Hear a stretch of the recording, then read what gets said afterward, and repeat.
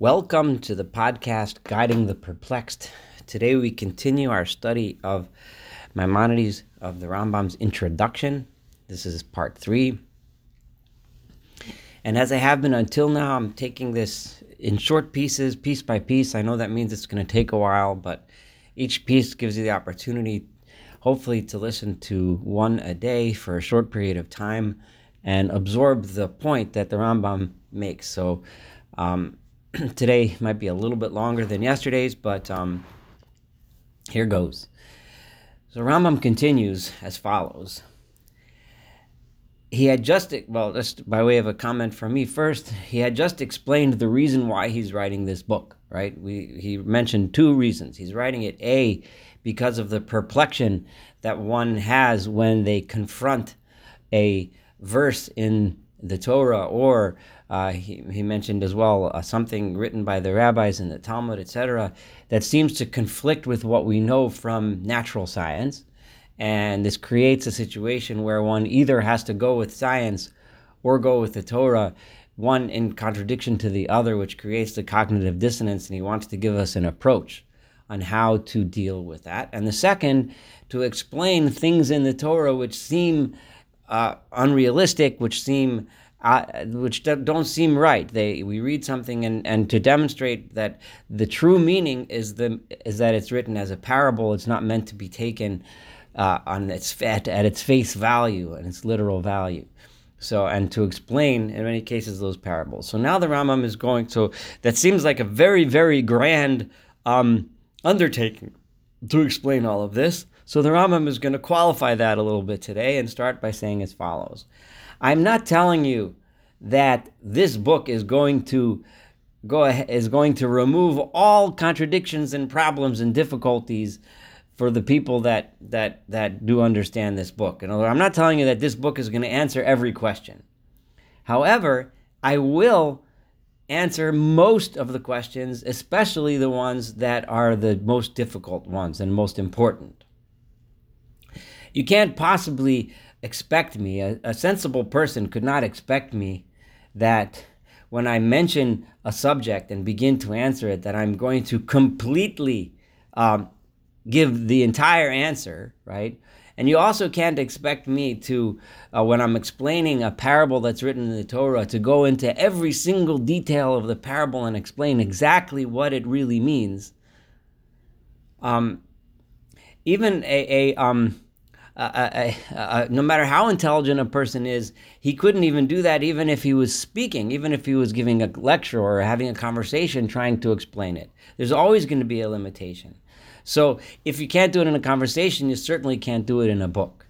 And furthermore, the Rambam says, and this is very interesting, if I did try to do that and explain every single detail, then the person reading this book a foolish person reading the book will think then that he knows everything, and then he would use that to make all kinds of ignorant comments, and ignorant comments, and maybe even start to attack what I wrote and so on. If I go down to every single level of detail, so the point is not, this is my comment now saying, the Rambam is saying the point is not to answer every question to the tiniest detail and explain every parable tiniest detail. It's to give you the basic idea, the basic understanding of what to do when you have a contradiction, how to resolve these contradictions between science and the Torah, and also how to understand these parables, the basics on how to understand them.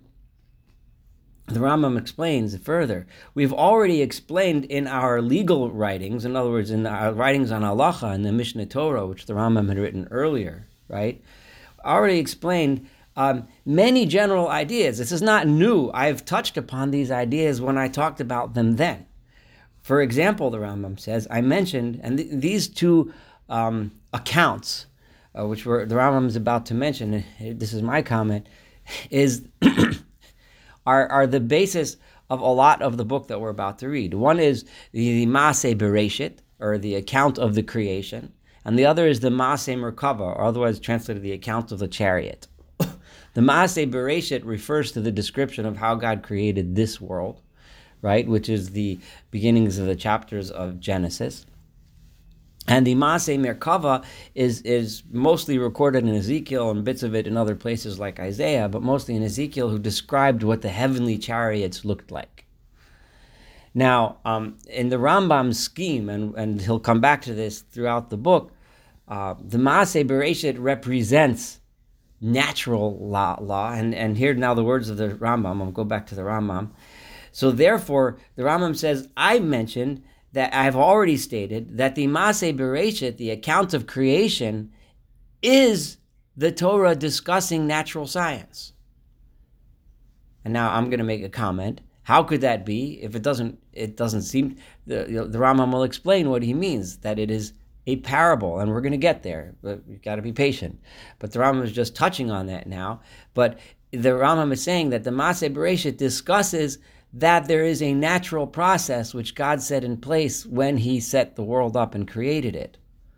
And there's scientific laws and rules that God put into place, and we can discover and study these and find them, and the Rambam will get to this later. So Maaseh Bereshit represents the laws of science, that God created a world with the laws of science. And then the Maaseh Merkava, which is described by Ezekiel, the accounts of the chariot, discusses heavenly concepts and spiritual ideas, right? So again, if one looks at Ezekiel and there's physical descriptions of what he saw when he saw the chariot of God, so to speak. But the Rambam again explains that as a parable too, right? And he's going to go into that in detail as well. That what does it all mean when he sees all of these things? What do these images mean? And again, that is a parable, and the Rambam will explain that. And just as the Rambam says, now I'm going back to his words, right? That the rabbi said that the account of the chariot shouldn't even be taught to a person alone unless the person is a smart person, is an educated person, and is able to understand. And then when you teach that to him, you teach him the Roshei Prakim, the heads of the chapters, right? In other words, you teach a person who's intelligent, you don't go into all the details. You give him the basics. You say, when you study the account of the chariot, the Maaseh Merkava, right? This is how you approach it. And then an intelligent person is able to understand on his own how to go into deeper depth based on his own level.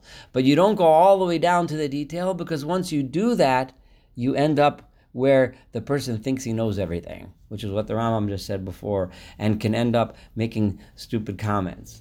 And Rambam does use the word stupid. So, or ignoramus, or however you translate it into English. So don't ask me for anything more than the chapter headings, the Rambam says, right? In other words, I'm going to give you the basics, the approach. I'm going to give you the Roshei Prakim. So don't ask me anymore. And even when you ask me, and even when I mention the Roshei Prakim, the chapter headings, says the Rambam, I'm not going to say it necessarily in order. It's not going to be consistent. But rather, I'm going to be bouncing back and forth from idea to idea, because I want this to be something that is partly hidden, and that you can see truths, but they're partly hidden, partly open, and that is how I'm going to design this book. And occasionally, I might go off on a tangent and mention something that I think of. Like as I'm discussing one thing, I might think of something else and discuss that. Because the idea is that I want these concepts to, as the Rambam says, and I'm reading from Kapach's translation in Hebrew,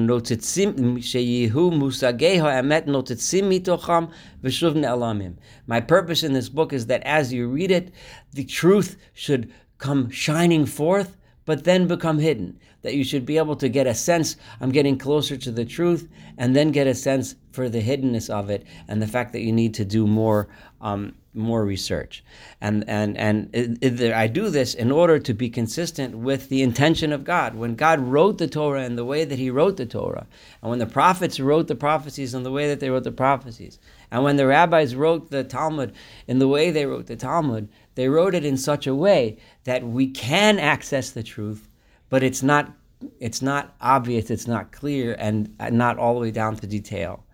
And the Rambam, in his scheme, he says that the Maaseh Bereshit, the account of the chariot, should not even be taught to a person alone unless the person is a smart person, is an educated person, and is able to understand. And then when you teach that to him, you teach him the Roshei Prakim, the And because I want this in such a way that only intelligent people will be able to read it, right? And not only is this true about the books of the prophecy, the Rambam says, but this is also true when the sages, when the Chazal, when the rabbis of the Talmud and the Mishnah wrote what they wrote. They also wrote in riddles and in parables, also wrote in such a way that the meaning is deeper than what one can see on the surface. Okay, so I'm going to stop here. This kind of covered a very big idea. Just to recap really quick, we talked about how the Rambam mentioned that he's not going to answer all the questions, and when he answers questions, he's not going to answer to every detail.